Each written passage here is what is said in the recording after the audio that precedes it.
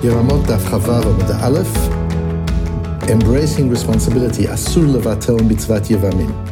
Well, we're deeply into the ideas of Yevamot now, beginning the third chapter. Those of you learning the Daf Yomi will have your heads exploding with the countless permutations of relationships between brothers-in-law and sisters-in-law and other parts of the family. And most of these relationships and connections and the things which the Gemara is exploring are theoretical, but we experience the complexity and depth of Yevamot. Yevamot is a Masechta where you can't go deep without getting complex, and you can't appreciate the complexity without going deeply. And these theoretical, in many cases, theoretical permutations require the application of principles from the first and second parak and from other parts of Shas. So they deepen our understandings and clarify our understandings of those principles, which apply way beyond the area of Yevamot. And they also deepen our understanding of the workings of Yibum, particularly at the beginning of the third chapter, the chapter we're beginning to start now. Our understanding of Zikah, which we talked about on Yud Chet Amud Bet, this idea of what is the relationship between a woman awaiting Yibum and her brother-in-law. Is there some relationship other than brother-in-law and sister-in-law? Is she somewhat betrothed to him, or is she just waiting for something to happen, either Yibum or Chalitza? And the second idea that we're going to explore is the idea of Asur levatel mitzvat Yibum. We're not allowed to do anything that would circumvent the mitzvah of Yibum and Chalitza altogether. Bear in mind, Yibum and Chalitza are two sides of the same coin. They're packaged as one mitzvah. Although they're separate mitzvahs, they're packaged together. You do either Yibum or Chalitza. Either way, you're fulfilling the mitzvah of Yibum and Chalitza with the widow of one's deceased brother who died without children. So looking at that idea of Asur levatel mitzvat Yevamim, our Gemara on Daf Chavav uses it to explain in the Mishnah why two sisters who are the widows of two childless brothers. So two sisters married two brothers. Those two brothers have another two brothers. So there are four brothers altogether, two of whom married two sisters. The two brothers who married the two sisters passed away without children. Those two sisters can neither do Yibum or Chalitza with any of the surviving brothers-in-law, even if we hold like Rav Yehuda back on Daf 18b, that there's no zikah, that there's no tight relationship between the Shomeret Yabam, the woman waiting for Yibum, and the brother-in-law. Nevertheless, there is the problem of Asur levatel mitzvat Yevamim, and that you can't circumvent the mitzvah of Yibum, and we'll see how that works in the Mishnah. But for now, just that's what the Gemara does. And that's whether or not we believe that our Mishnah is built on the principle of Asur levatel mitzvat Yevamim. Our Mishnah could be interpreted two different ways, either as being built on the assumption that there is Zikah, like Rav Yehuda holds, or even if there isn't Zikah, there's this second principle of Asur levatel mitzvat Yevamim, not to circumvent the mitzvah of Yevamim.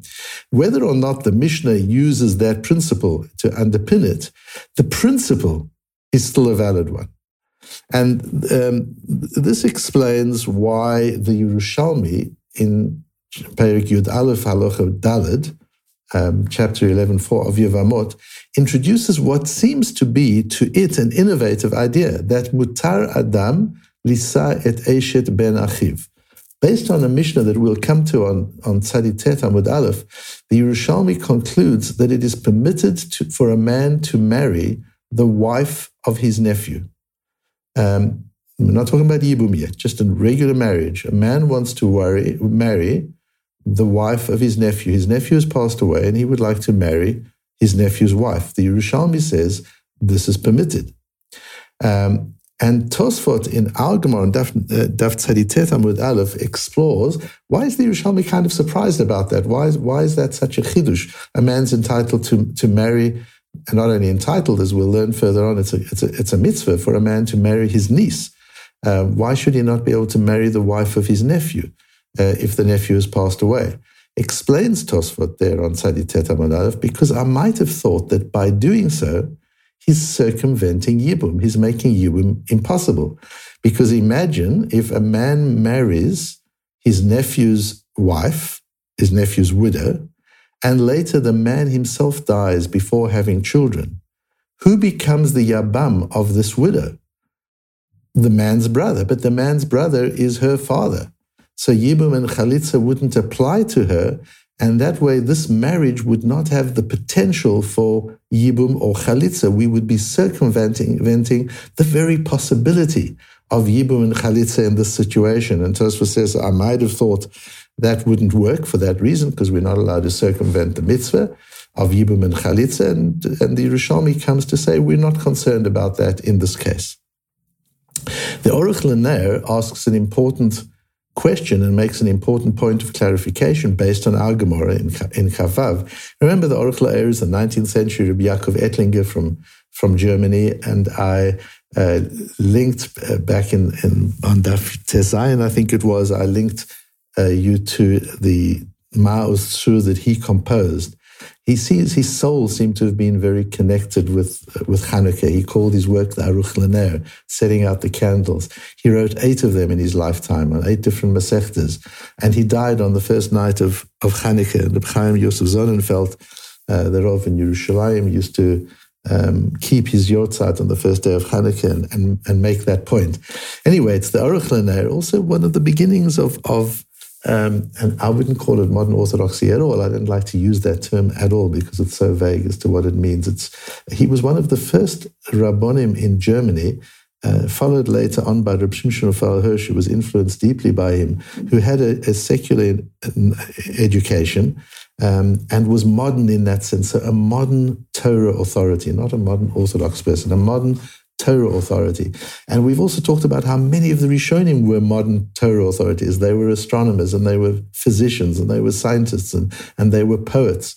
So if that's what we consider modernity, to be well educated beyond the Arba Amot Shel Halacha, beyond the specific area of formal Torah, then already the Rishonim, the early medieval authorities, were amazingly modern.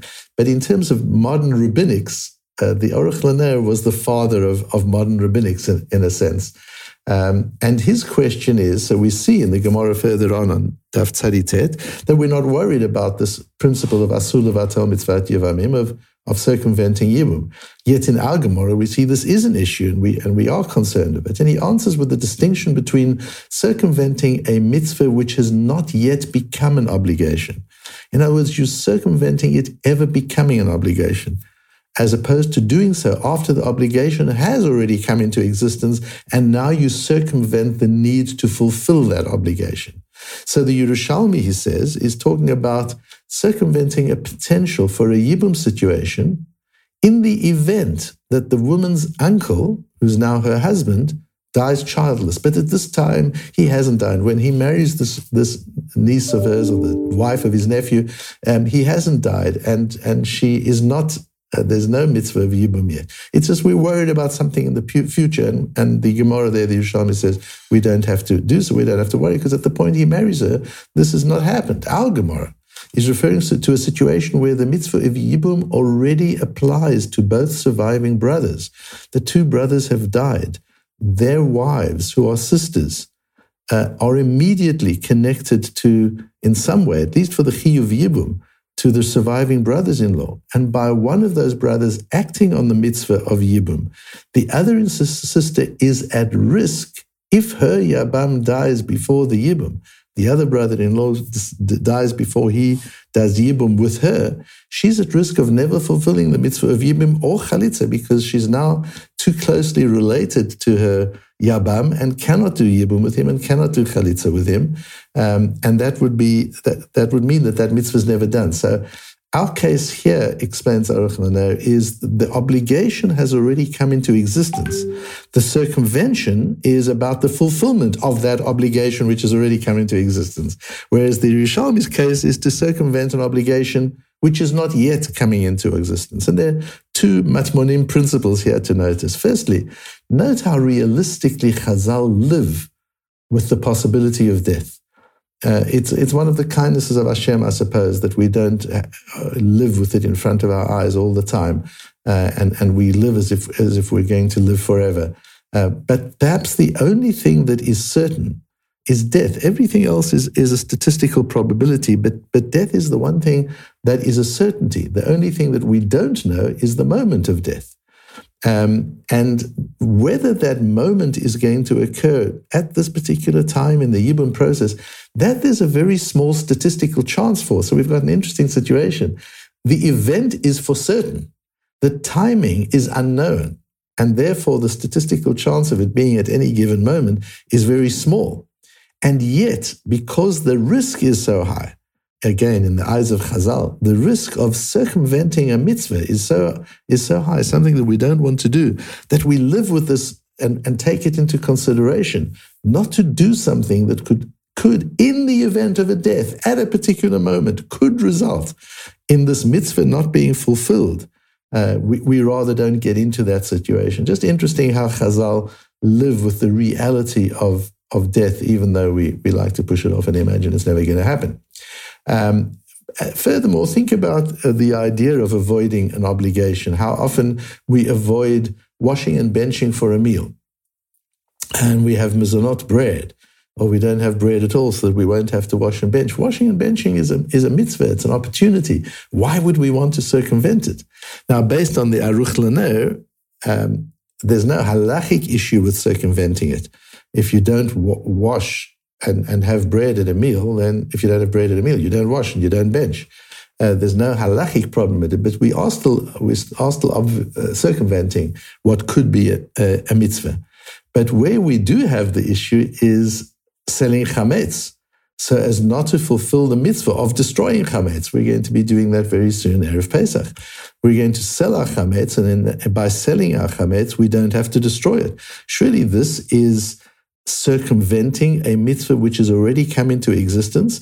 At the time that the mechira happens on the day before Pesach. The Beit Din sells our chametz. Although you've given your Rav the authority to do so, you haven't actually done the sale until the morning before Pesach, the 14th of Nisan. That's when the Beit Din actually sells it. By that time, there's already an obligation to destroy chametz.